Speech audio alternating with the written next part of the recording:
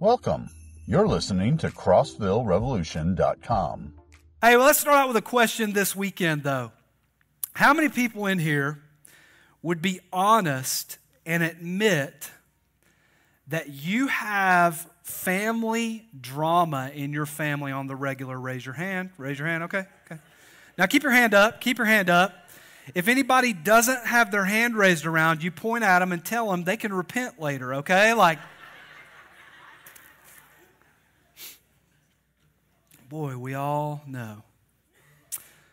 How many of y'all know that in your family, there's one or two totally nutso crazy people? Raise your hand if you got one of those in your family. Now, keep your hand up and look at the people without their hand raised, because if your hand isn't raised, you're the crazy one, okay, y'all? We don't have any crazy people in our family. Yeah, that's because it's you, okay? They talk about you after you leave Christmas, and it's been said that families are like fudge, mostly sweet with a few nuts, right? A dysfunctional family has been said to be any family with more than one person. Maybe you got married and had a couple of kids, and you had to go through the process of being in a new season and go through the growing pains of being a family. And so it was just two of you, but now it's 3 or 4 or 5 or 6 of you, and you're having to learn how to do things as you grow. Well, we're continuing our series through the book of Acts today. We took a little break for a while from it, but we're picking up right where we left off, and we're going to be in Acts chapter 6. And what we're going to see today is we're going to see some family drama in the church. We're going to see growing pains take place as the church gets bigger. And I think where we're going to end up today is going to be a really good place. So I'm going to read verses 1 through 7 in Acts chapter 6. Y'all with me? Say, I am. In those days, when the number of disciples was increasing, the Hellenistic Jews among them complained against the Hebraic Jews because their widows were being overlooked in the daily distribution of food. So the 12 gathered all the disciples together and said, "It would not be right for us to neglect the ministry of the Word of God in order to wait on tables. Brothers and sisters, choose 7 men from among you who are known to be full of the Spirit and wisdom. We will turn this responsibility over to them and will give our attention to prayer and the ministry of the Word." This proposal pleased the whole group. They chose Stephen, you'll hear more about Stephen later, a man full of faith and the Holy Spirit. Also Philip, once again, you're going to hear about Philip later in the book of Acts. Prochorus, Nicanor, Timon, Parmenas, and let's get an amen because I think I got those names right. Okay, y'all, amen, y'all. And Nicholas from Antioch, a convert to Judaism. They presented these men to the apostles, who prayed and laid their hands on them. So the word of God spread. The number of disciples in Jerusalem increased rapidly, and a large number of priests became obedient to the faith. Up until now, if we review where we had been so far in the book of Acts, the church has been incredibly unified, and we've seen some incredible things happen as a result. If you remember in Acts chapter 1, Jesus is preparing his church. He gives his final orders to the church in the form of the Great Commission, and the church is fired up, and they're ready to go do whatever Jesus tells them to do. In Acts chapter 2, the day of Pentecost happens. Most people point at the day of Pentecost and go, that is one of the most incredible things that have ever happened in the church. Everybody's speaking different languages, and they're preaching the gospel, and 3,000 people get saved in one day. Incredible. Acts chapter 3, Peter heals a man at the temple, and then he gets to share the gospel with all the people at the temple, and many people are saved. Incredible. Acts chapter 4, the gospel is preached to the religious leaders. It tells us that the church is filled with the Holy Spirit, and as a result, a spirit of generosity and a spirit of boldness overtake the church, and it is incredible. In Acts chapter 5, we see God purifying his church, and that story with Ananias and Sapphira. We see the apostles healing many people. We see the apostles in Acts chapter 5 rejoicing in the face of persecution. And so far, it's been a fun ride. But when we get to Acts chapter 6, we see and we get the first look at church drama. See, so far, everything had been exciting. The church had been unified. There is a spirit of boldness in the church. But in Acts chapter 6, we see the church face one of the greatest challenges it will ever face. And that challenge is success. Everything God had told them to do was happening. The Great Commission is taking place. At the beginning of this passage, it says disciples are being added daily. The church is full of the Holy Spirit. There's healings and incredible things happen. But now in Acts chapter 6, we see the humanistic side of the Christians start to come out. And we see some division and we see some drama. Success, even in a church, tends to make things more complicated. In other words, the bigger a church gets, the more disciples a church makes, the more people that get saved in a church, the more complicated the church gets. Chuck Swindoll would put it this way. This first century phenomenon known as the church had no constitution, no organizational plan, nothing but the indwelling Holy Spirit to keep it cohesive and heading in the right direction. While the church remained relatively small, this worked just fine. Eventually, however, the Jerusalem church encountered the perils that accompanied rapid growth. So now, instead of there being, 120 apostles, they've got thousands and thousands of people, thousands and thousands of personalities, thousands and thousands of backgrounds. Now they have resources. Remember, we talked about Barnabas sold land and gave the money to the church, and a spirit of generosity overtakes this church. And so they have resources. But they got drama and they got problems. The great theologian Puff Daddy was right. Mo money, mo problems. We got that for the screen for you. Take a picture and remember, you're going to need that. So we see things start to get more complicated as they get bigger. Y'all, I can remember almost 9 years ago when we started Revolution Church. We started in a movie theater down the road at Rocky Top 10. And there was about 30 of us the first Sunday, really the first month or two. Had about 5 or 10 kids in the kids ministry, if you even want to call it kids ministry. And I can remember when we started the church and there was just that small amount of people, how freeing it was when we came to church. We just had one service. Everybody knew everybody. All the traditions that churches typically fight over, there was none of that. None of the baggage was present from previous churches. We were just there to worship God, and that's all we wanted to do. No organizational structure. We didn't own anything. We didn't have a bank account. I didn't get paid for 3 months when we started this church. It was so pure. But you fast forward now, 9 years later, as we've grown exponentially the last 9 years, and it's totally different. Last week at Easter, Easter was incredible. Amen, y'all? And I'm going to tell y'all what we had in attendance, but I don't want you to get focused on the numbers because it's not just about the numbers. We'll clarify this at the end of the sermon, but churches can have big numbers and have no effectiveness, okay? So last weekend, we had a record attendance, almost 1,100 people over 4 services at Rev Church. Isn't that incredible? It's incredible, man. We can give God a hand for that. 25 people either rededicated or gave their life to Christ and got baptized. Guy just ran up front. He was here last weekend just now. We were supposed to baptize one, like Pastor Brandon said. Dude just ran up front and said, man, I need to get baptized. I was like, well, you ain't got time to get dressed. Come on, man. And we dunked him just now. That's incredible. So we still got the fumes of Easter going. But with that many more people, it makes things way more complicated. Way more complicated. We started the church. I never would have thought that we were going to be talking about building a facility and buying property. Ever. That's not why we did it. And now, listen, I know now y'all are sick of hearing me talk about the facility, and you're tired of hearing me talk about money.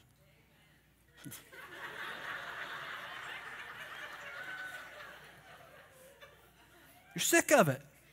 I get it. Hey, you want to know who's sick of talking about money more than anybody in this stinking church? Me. It's all I talk about anymore. I got to update the staff. I got to update the elders. I got to update the facility team. I got to update the finance team. I got to come up here and update y'all. And then y'all ask me one-on-one all these questions about everything. Man, I'm tired of talking about it too. But guess what? If we're going to reach more people, it's going to get more complicated. If we're going to reach more people, these are the things that we are going to have to go through. It's no different than the early church was. This drama is really arising because you had two different groups of Jews that made up this early church that had converted to Christianity. This translation calls them Hellenistic Jews and Hebraic Jews. The NASB refers to them as Jews and natives. The Hebraic Jews were the traditional Jews. They were the Jewish people that followed the Old Testament law, but they also followed something known as Pharisaical law, which were man-made rules. And so everything they did was very traditional. The way they interacted and socialized, even washed their hands, conducted business, did church, dressed, everything was very traditional. That's the Hebraic Jews. Well, the Hellenistic Jews were just as Jewish as the Hebraic Jews by bloodline and by birth, but they had adopted secular things. They had adopted Gentile and Greek customs, so to speak. They still rejected pagan religions. They worshiped the one true God. They sacrificed. They celebrated festivals. They obeyed the Old Testament, but they didn't obey those Pharisaical laws, those extra traditions that the Hebraic Jews did follow. They recognized the Roman government as their government, and they didn't speak Hebrew. They spoke Greek most of the time.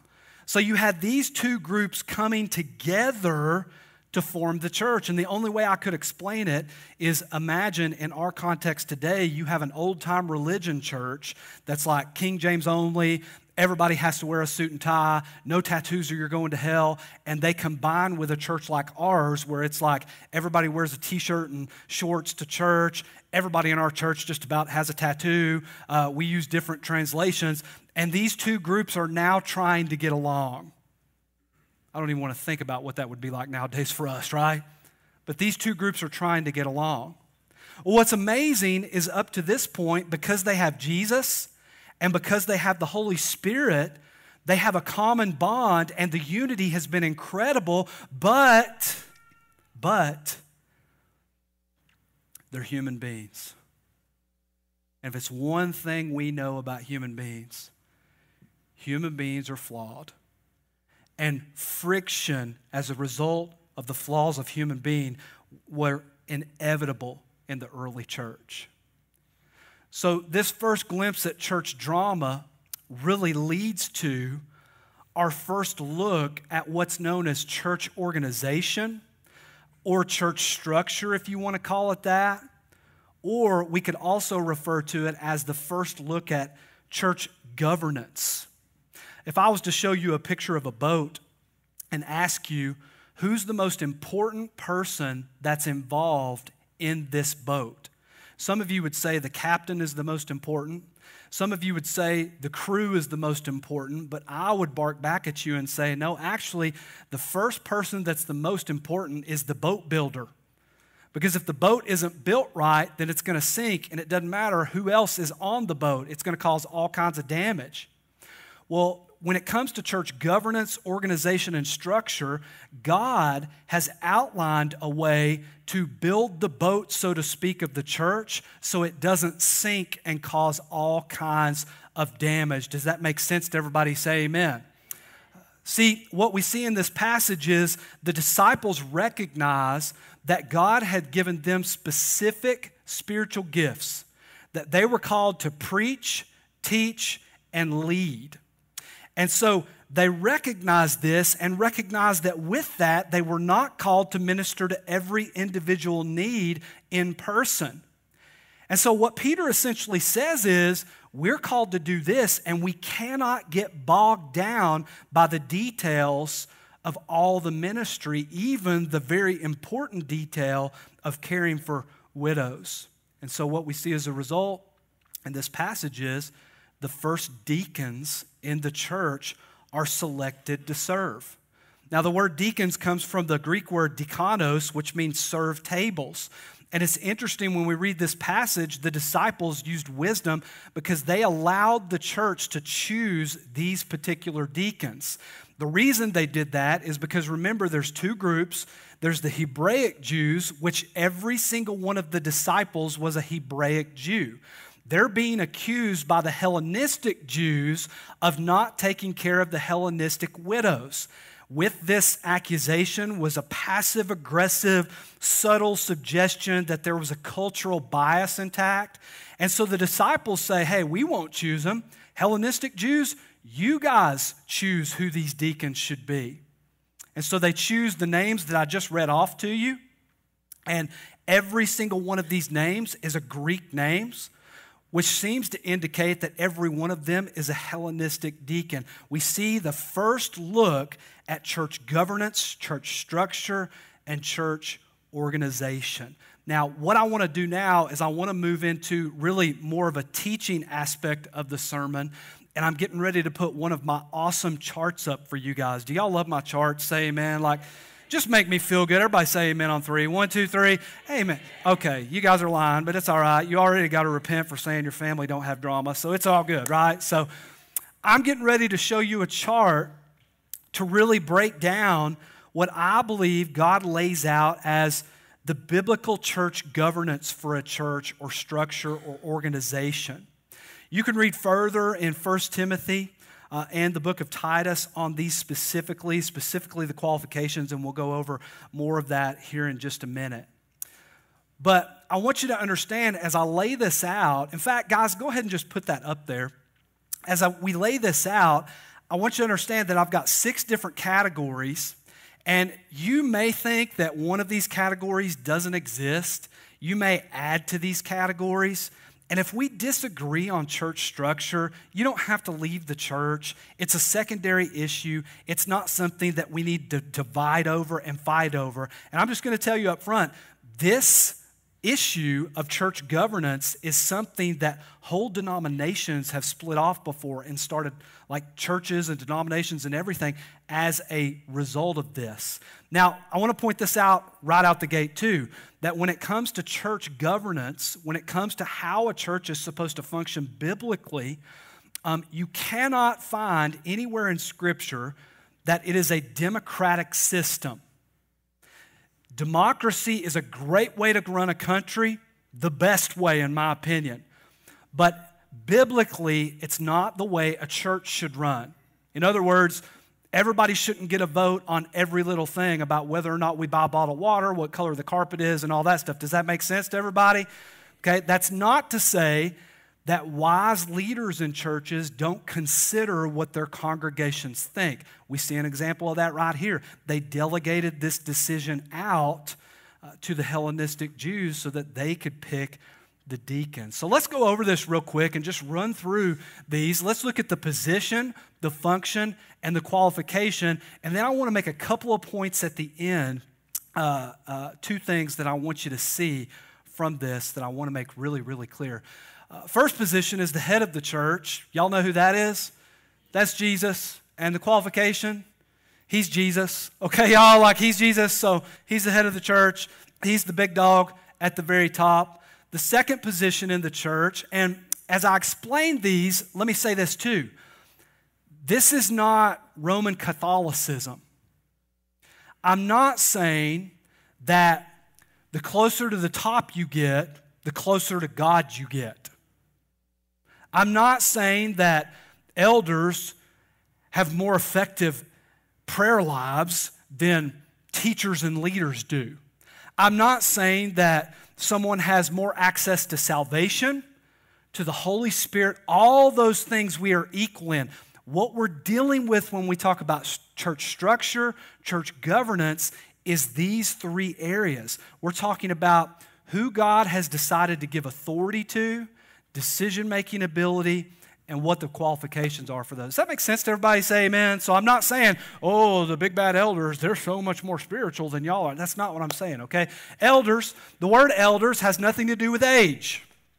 Most people think that if you're going to be an elder in a church, it means you got to have gray hair or no hair. That's not always true. It's a title that doesn't have anything to do with age, even though the scripture does say they need to be tested. So they can't be young in their faith, so to speak. Pastor Brandon, 28 years old. He's one of the elders of Revolution Church. Okay, so he's one of our elders. So elders, a couple of things about the functionality. Number one, the scripture is very clear that there should be a plurality of elders. In other words, it should not be a dictatorship. If you show me a church with one person making every single one of the decisions, I'll probably show you a dysfunctional church. It's probably dysfunctional. So there needs to be a plurality of elders. They're all accountable to each other. Me being one of the elders here, I'm accountable to the elders here. They call me out on the regular for stuff. They let me know when I'm off base on stuff. They really make the big decisions. The elders do long-term decisions, those types of things. You know, are we going to buy land? Do we need to build a building? Those types of things. Elders make those decisions. Now, if you're Baptist and you come from a deacon board background, hold on, because this is not blasphemy, okay? Is everybody with me? Say amen, okay? Okay, so just hang on just a second, okay? So elder, the word elder can actually be interchanged with the word overseer or bishop in the scripture. It'll use the word bishop, overseer, elder. Some churches would say, well, an overseer is like other pastors of other churches that hold the pastor accountable and come in whenever there's a crisis or something like that. Nothing wrong with that. That's totally fine. But when you read the scripture, actually those three words are interchangeable. I included the word pastor in there just so I wouldn't forget to tell you that pastors aren't necessarily always elders. The word pastor is used one time in Scripture in Ephesians chapter 4. There are other times that pastors are alluded to when they're called angels and different things like that in the book of Revelation. But in Ephesians chapter 4, pastor is used, and pastors aren't always elders, even though in American context, pastors are usually elders. So one of their functions is they teach and administrate. Again, big decisions, long-term decisions, qualifications. This is a 30,000-foot view. So go read 1 Timothy chapter 3. Go read Titus. I think next year we're going to do a series through 1 Timothy and 2 Timothy, and that's when we'll get into the juicy stuff, man, like are women allowed to be elders and different things like that? But I've got a sinus infection, and I can't handle all y'all's emails this week, okay? So makes sense to everybody? Say amen. It's controversial stuff in a lot of circles, okay, y'all? And so that's elders. Number 3 down the list is deacons. Deacons are really, in the Scripture, servant leaders, and they are not elders. Now, all 3 churches that I served in on staff before we started Rev Church, we had a deacon board that was essentially elders. We just named them the wrong thing.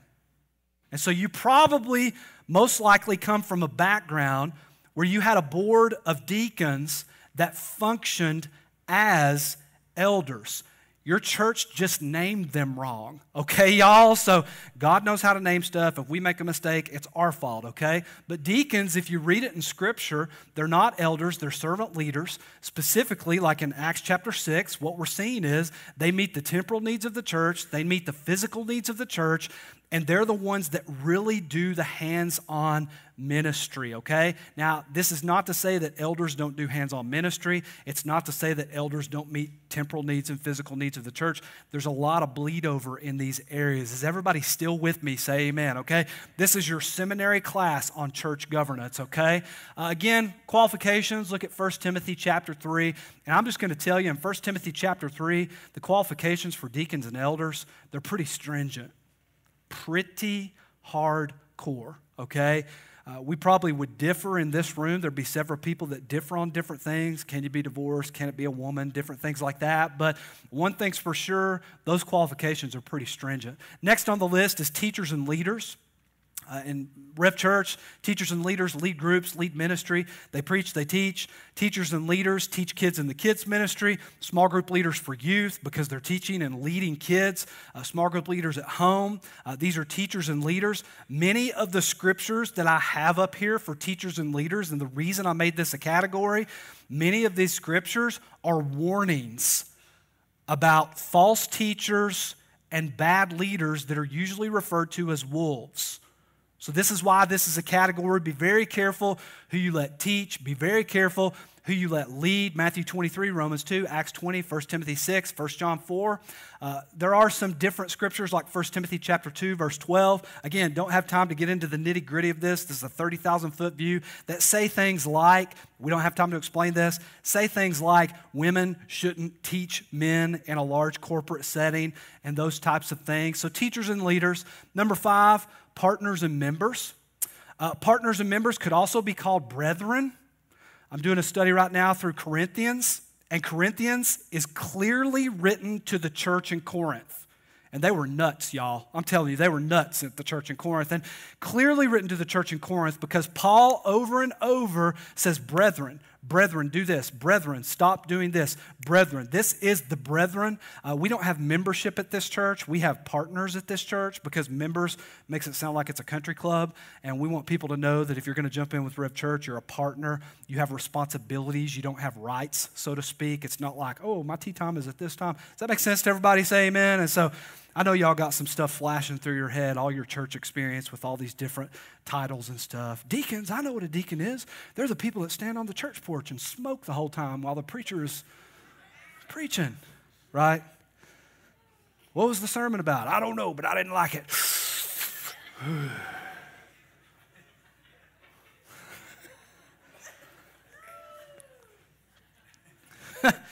Partners and members, though, they worship, they grow, they serve, they pray, they attend and come to church.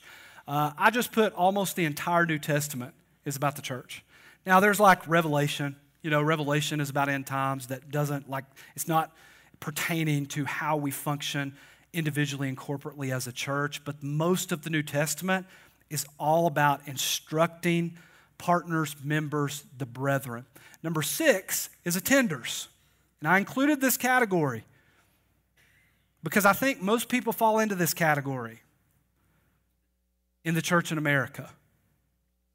Attenders, the function is come as you are. No perfect people allowed.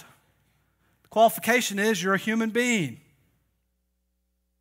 Go ahead and put that next graphic up, please, the ladder. Notice a couple of things about the different roles in a church. Number 1, notice that the higher up the ladder you get, the less people that are called to those specific roles. There's only one Jesus. There's only a few elders, handful of deacons, some leaders and teachers. It tends to go out, I guess, a pyramid. I didn't want y'all to think it was like multi-level marketing, though, you know what I'm saying? But like, that'd be a better way to show this. But and then you got the partners and the members of the church, and then you've got attenders. Notice as well, and this is, I'm being very clear with this, okay? And we need to correct this, okay? I know you've seen the memes online that say something to the effect of, God does not call the qualified, He qualifies the called. Now, I get the heart behind that saying. And I think it really has more to do with anointing. That's what they're talking about, not qualifications. Because I'm just being honest with you guys, when you read the Bible, some of these roles, they're very clear on the qualifications. Very, very, very clear on the qualifications. Notice that the higher up the list you go of the roles in the church, the more stringent the qualifications get. And so I believe that the majority of people that go to church in America today, they're stuck right here. Attender. At Revolution Church, you can attend and you can do whatever you want, honestly. Come as you are. You're an attender. Go have sex. Go do drugs. We got no authority over you. You're just attending. Once a week, you pop in every once in a while for Easter, Christmas, once a quarter, whatever. You're an attender. And we're glad you're here. But when you decide to go from attender to a partner at Revolution, what you're doing is, as soon as you put your foot on the next rung of the ladder and you move up, you're saying, I'm going to fulfill these qualifications. And with that will come accountability and will come standards. You go from partner and you want to be a teacher or a leader. Man, I want to teach in the kids ministry. Well, you'll find out if you go through the growth track here at Rev Church that we have pretty strict standards. Like, if you're going to teach my kids in the kids ministry, I'm sure you would agree, you want to make sure that that person is not a brand new believer. They can handle the word. They could read our statement of beliefs and stay within that statement of beliefs and have kind of a good grip on theology to where they can answer basic questions and different things like that. You want to make sure that that person doesn't come in smelling like booze because they were out all night the night before partying, that their holiness is in check. Is everybody with me? Say amen. That's y'all's kids. Mine are grown now. So you know what I'm saying? Like, you wouldn't be cool with us just letting anybody. And the further up the ladder you go, as soon as you move up that step, listen, y'all, the qualifications become more stringent. This is why at Revolution Church we have these standards, is because we really believe it's biblical. My prayer this weekend is that if you're one of the majority that I believe is stuck right here, that you move up a rung, that you go all in. The heart behind me sharing this church governance is not to confuse you. It's not to be like, well, this is how we run and how other churches should run. It's not about that. The heart behind this is, some of y'all, man, you've been going to church your whole life, and you've only been an attender. And you've been like, man, I don't want to go all in because then somebody may call me out. And nobody's going to call me out. I went to Krispy Kreme about a month ago. Amen for Krispy Kreme. Amen, y'all? That's the most excited y'all are going to get the whole sermon. And the hot sign was on. I was by myself. And you know how it is when you're by yourself and the hot sign's on. I ordered 6 hot donuts. And then, in shame, went to a parking lot by myself where nobody could see me. Those things are like crack. Amen, y'all? Like they're just, what is it? But I ordered 6 donuts and a Diet Coke.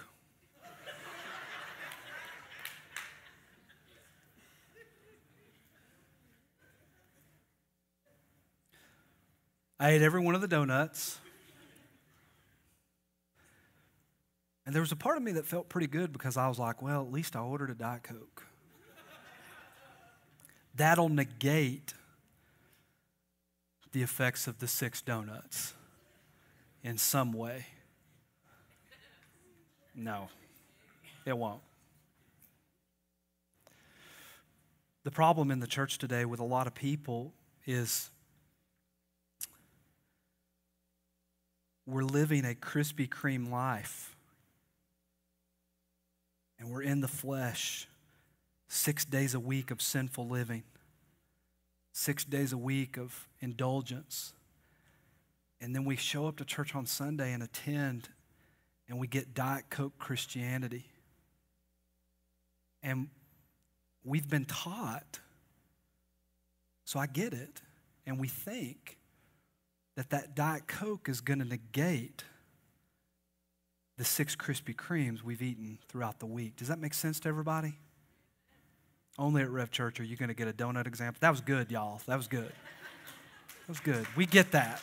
We get it. No, don't clap.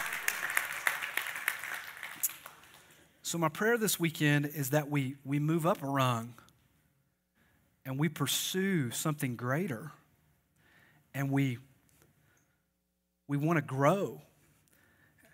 And the reason is because this is the first look at church drama in Acts 6. This is the first look at church governance. But this is also the first look at the early church starting to function like a body. Up until this point, what we've learned in our sermon series is almost everything that happened had to do with Peter. I mean, yeah, the day of Pentecost, a whole bunch of people, spoke in different languages and shared the gospel. But other than that, it's all been Peter. Peter preaching the gospel. Peter healing people. Saw a little bit about Barnabas, how he sold a piece of property, had the spiritual gift of generosity. Yeah, we saw that. But now in Acts chapter 6, we see the church start to function as a body. We start to see a plurality of spiritual gifts in the people. I really believe, y'all, and I think COVID has bared this out the last 2 years, that in America, we've got an upside-down understanding of the way the church functions. And it is one of the most inefficient ministry models that there is. And the model is simply the lead pastor and the staff does all the ministry. And it's completely broken. Completely broken. And I think during COVID, we saw how broken it was. I got the stats on COVID a couple weeks ago, a study from Pew Research. 15% of churches when COVID hit died instantly. Gone. 60% of churches, the largest amount, are running 30 to 60% what they were pre-COVID. So if you had 100 people pre-COVID, you got 30 to 60 people now. Praise God, we're one of the 5% of churches post-COVID that is growing or where we were pre-COVID. But that bears out the church was doing something wrong. People didn't even come back to church because they're like, we're not missing anything. It wasn't functioning as a body. This is why we encourage you so much to go through the growth track at Rev Church, because our prayer is not that you'll just attend. We're pushing hard, man. There's a lot of churches you can go to just to be seen and just to get your Diet Coke Christianity in. But in here, we're going to push you hard. We want you to discover your purpose so that you can make a difference for the kingdom, because we honestly can't do it without you. I'm just going to tell y'all, can I be real with y'all for a minute? Everybody say amen. This is the third service. I still have my voice, so Lord, just shut me up if you don't want me to say this, okay? But I'm just going to tell you, I don't know how this church would make it without the people that have the spiritual gifts that I don't have. Because I don't have every single spiritual gift. Y'all know that, right? Like I got one or two, and I'm not even that good at those. And the ones I don't have, y'all, I want to put this as undelicately as I can to make sure I communicate this as effectively as I can. I suck at them. I'm sorry if that offends you, but I want it to offend you, because I'm terrible at them. And so I don't need to be doing them, because it's going to hurt the church. Somebody's not going to come to Jesus as a result if I'm doing stuff that I'm not called to do. It's exactly what the disciples are saying. Thank God for the people at Rev Church that have the spiritual gifts that I don't have, that our staff doesn't have, and fill those gaps so that the church can function like a body. I'm going to close with this. I heard a story about a guy one time that had invented an invention. And he went to a patent attorney's office to try to get a patent on his invention. And this is why I'm telling you guys that it's not about the numbers, okay? But he got this patent attorney. He went to his office and took his invention there, and he was trying to apply for a patent. And he turned his invention on. And everybody in the whole lawyer's office came running when they saw it and heard it because it was beautiful. It had lights. It had noises. It did everything, all the bells and whistles. And somebody turned to the guy that had invented this thing and said, man, that's so cool looking. What does it do? And he was quoted as saying, it doesn't do anything, but doesn't it run beautifully? A big church can run beautifully, but accomplish almost nothing, y'all. It's not just about let's cram as many people in here. Hey, we want to reach as many people as we can, and we're unapologetic about that. But I'm telling you guys, if all we're doing is swapping sheep with other churches and nobody's coming in and being changed, nobody's coming in and getting saved, and there is not life transformation happening as a result of the gospel, we got a big church that runs beautifully, but it ain't doing jack squat. What we see is when there's a proper organizational structure in place, multiplication in the church can become rapid and effective. And that's what we pray here at Revolution Church. Let's pray. Lord, we love you. We thank you so much for today. I thank you for every single person, once again, that is under the sound of my voice. What an incredible day. Man, we're hung over from last Easter, and then today you injected us with more adrenaline, baptisms, life change happening. God, I pray for our church. I'm not naive. I know. Church this size, we're going to have drama. There's people that are going to get hurt, but God, I just pray that we remember that we are to think of others more than ourselves. I pray that love will cover a multitude of sins. I pray for the people that are sitting under the sound of my voice right now, that are dipping their toe into the pool of Rev Church, and they're not sure because they've been hurt before. They've been devastated.